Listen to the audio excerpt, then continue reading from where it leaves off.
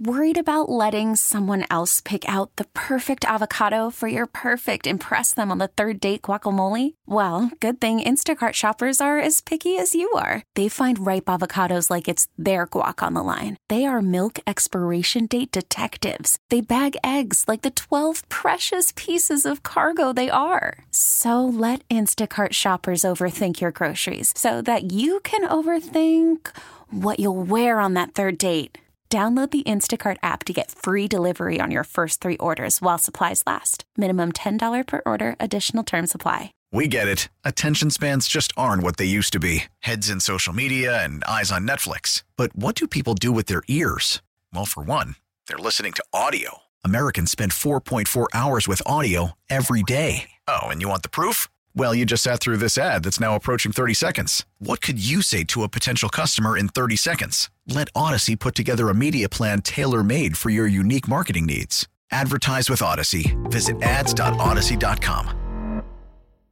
Joining us right now on the Team 980 guest hotline is former Commanders tight end Logan Paulsen. He's also the co-host of Odyssey's Take Command podcast. You can get that wherever you download your podcast. And he's the co-host of the Burgundy and Gold pregame show here on the Team 980 and 106.7 The Fan.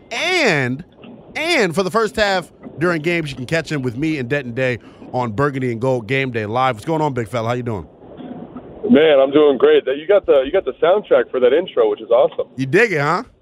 I do, yeah.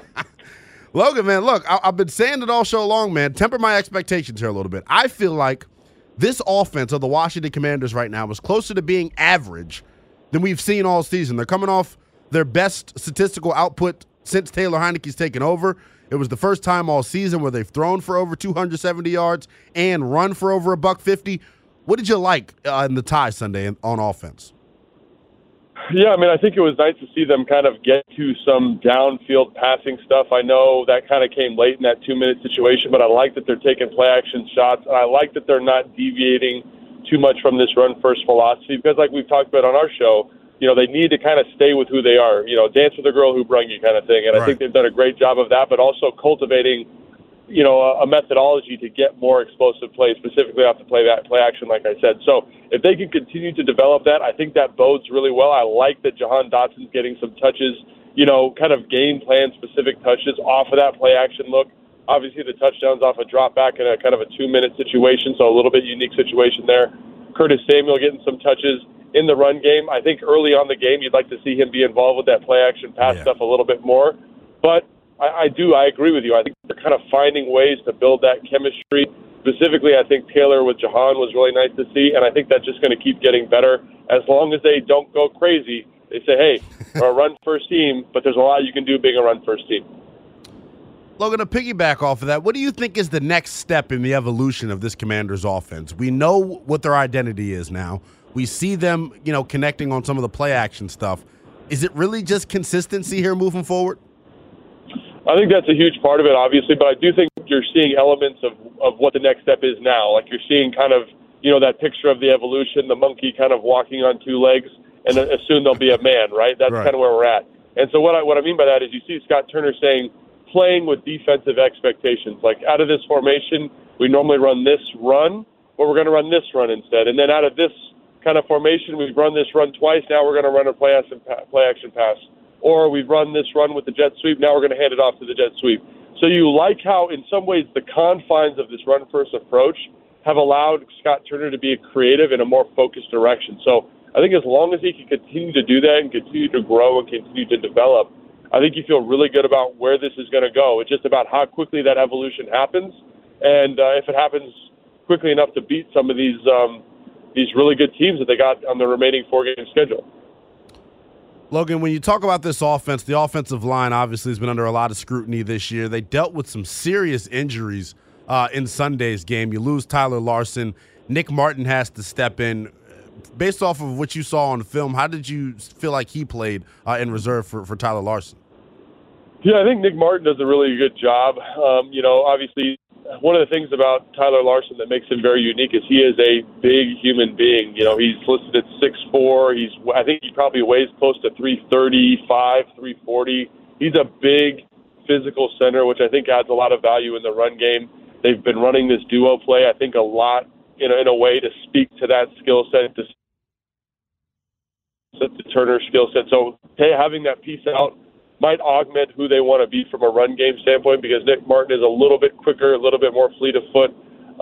But we'll see how that progresses, obviously. I think he actually did a decent job from a pass protection standpoint in terms of getting things called. Wink Martindale deserves a lot of credit for those pressures that he got on Taylor just from a schematic standpoint. I talked about that on the Take Command podcast quite a bit with Craig. But I do think he's a guy you can win football games with as long as you keep him somewhat insulated, which I think Scott has done an excellent job of for the entire O-line during this win streak.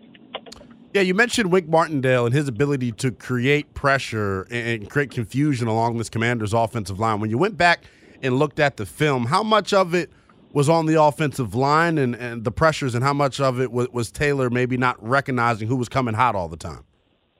Yeah, I mean, I think that's a really good question. I think Wink deserves a ton of credit. He really did a good job of dictating, in these five-man protections with your five offensive linemen, dictating which way the slide is going to go, dictating which way the center is going. And when you are good at doing that, it becomes easier because, like, the man side, which is away from the side, is a two-man protection side. So if you can find a way to kind of confound their rules on the man side, you put yourself in a pretty good job to find and cultivate pressures. He did an excellent job of that. He also did a good job of having adjustments when Washington went kind of in their heavy protection, their max protection packages, of making sure he had good pass rushers on bad pass protectors or less or non-offensive lineman pass protectors, right, which is good to do, right? So he just did a really nice job down in and down out of finding ways to put the defense in an advantageous situation from a pass rush standpoint. It'll be interesting to see in 2 weeks, after Scott's had a lot of time to prepare. Yeah. Scott's been excellent on long weeks of prep in terms of what their plan is for these game plan specific pressures. I think I'm very confident Scott will come up with a good solution. And then also, I think if they can manage first and second down a little bit more consistently, Wink doesn't like to bring those pressures in those third and four situations, third and four or less. So obviously, being more efficient in those situations are going to increase your productivity from a pass protection standpoint as well. Let's flip things over to the defensive side of the football, Logan. I thought they had a really nice day in the second half. They really did a nice job, getting more stops and getting more pressure and just really figuring out and solving this New York Giants rushing attack. In that first half, though, what were you seeing on film that Washington was having trouble with? Obviously, Daniel Jones ends up as their leading rusher. Speak to, why Washington was struggling to stop them in the first half. Well, it's interesting, like when you watch the Dallas game from 2 weeks ago, you kind of say to yourself, they went really heavy with the keeper game, right? So kind of run action to the right, quarterback rolls to the left, the receivers all kind of mirror to the left in terms of the route concept. And Dallas came up with a really good solution after the first two series of that game and said, we're just going to run right at the quarterback and we're going to take this off the table. So I thought, I don't think they're going to run a lot of keeper in this game because, Dallas showed the solution. And I think, Brian Daboll did an excellent job of basically saying, we can solve this problem. And so what they did is they left the tight end and they motioned the tight end to kind of get the defensive end in a six technique or an inside leverage, and then they'd block down on him. And so they were ensuring these edges. And basically those keepers played with Daniel Jones like kind of ultra RPOs, right? He's out-leveraged the defense. He's out-leveraged the contained player. There's routes in front of him, and they're deep routes that force the defense to defend three levels of the field. And he also has the ability to attack you with his legs.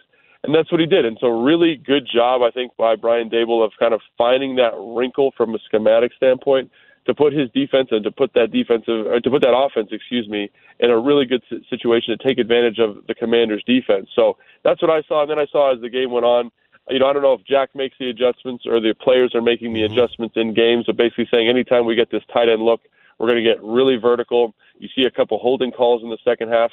Because of that, you see F.A. Obata in the second quarter forcing a throw right early and getting the ball out of his hand, letting Pursuit get to the ball quickly. So obviously they did make some adjustments that made that game plan for Brian Daboll and the Giants a little bit less tenable, and I think you see a less effective Giants offense in the second half. Something Ron Rivera said when he spoke to the media on Monday was, it's about taking the quarterback out of the running game early in the game so they aren't able to go back to it later in game. In the next meeting that they have on Sunday night, what adjustments do you expect Washington to make defensively And if you could put your defensive coordinator hat on for a second, what would you do to try to combat this Giants offense based off of what you saw Sunday? Well, I think I think Ron brings up a great point about making sure that the quarterback doesn't hurt you early, because quarterbacks are like running backs; they get confidence as they go, and the coordinators get confidence in calling those schemes. And I do think they had, if you look at like the RPO stuff, I think they had a solid plan for kind of base RPO. And the one play that Jones hits you big on the RPO is kind of a very specific, you're pulling. It's almost a quarterback power type look. So if I'm the defensive coordinator trying to take advantage of Daniel Jones, like I basically say, like we have to eliminate him from the table, right? If Benjamin St-Juste is back healthy, I'm going to match him up with Slayton. I'm going to play a lot of man coverage. I'm going to say Daniel Jones does not beat us with his legs. We are going to spy him. We're going to run line stunts. We're going to make it difficult for them to get on the perimeter of this defense, because with Benjamin St-Juste against Slayton, they do not have weapons that scare me. Right. So the only thing that scares me is Saquon Barkley and Daniel Jones, and I think we match up schematically very well. Obviously, Jamin Davis is very, very productive against scrambling quarterbacks in terms of pursuit. Make his rule simple, let him do that very well. And obviously you have some of the most athletic defensive ends in the NFL. They could help mitigate some of that. But I think just being more aggressive, which they couldn't do this week because of the injuries in the secondary, would bode very well to kind of containing him as a rusher, and then making sure you mix up enough coverages to confound him. Because Jack Del Rio, to his credit, did an excellent job of mixing up coverages and disguising coverages enough that it was able to throw off Daniel Jones. So I think you keep an element of that moving forward. Just got to figure out different ways to disguise your defensive structures.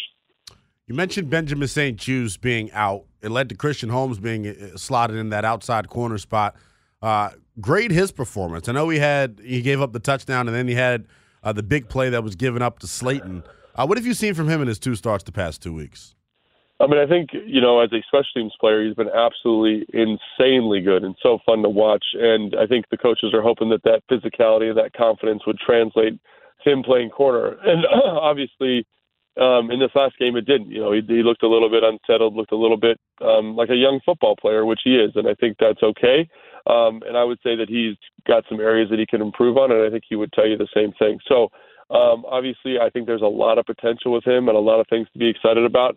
I still think he's a little green around the ears and can grow a little bit, and I think he will. And I think if you look at the Commanders draft in this last year with the 7th round, they were able to find some guys with some high upside, right. And to get a 7th round pick who could potentially start for you, I think is a testament to this talent evaluation process. So was he ready for this week? No, but has he shown an ability to play? I think absolutely yes. So it'll be really interesting to continue to watch his development in his young career.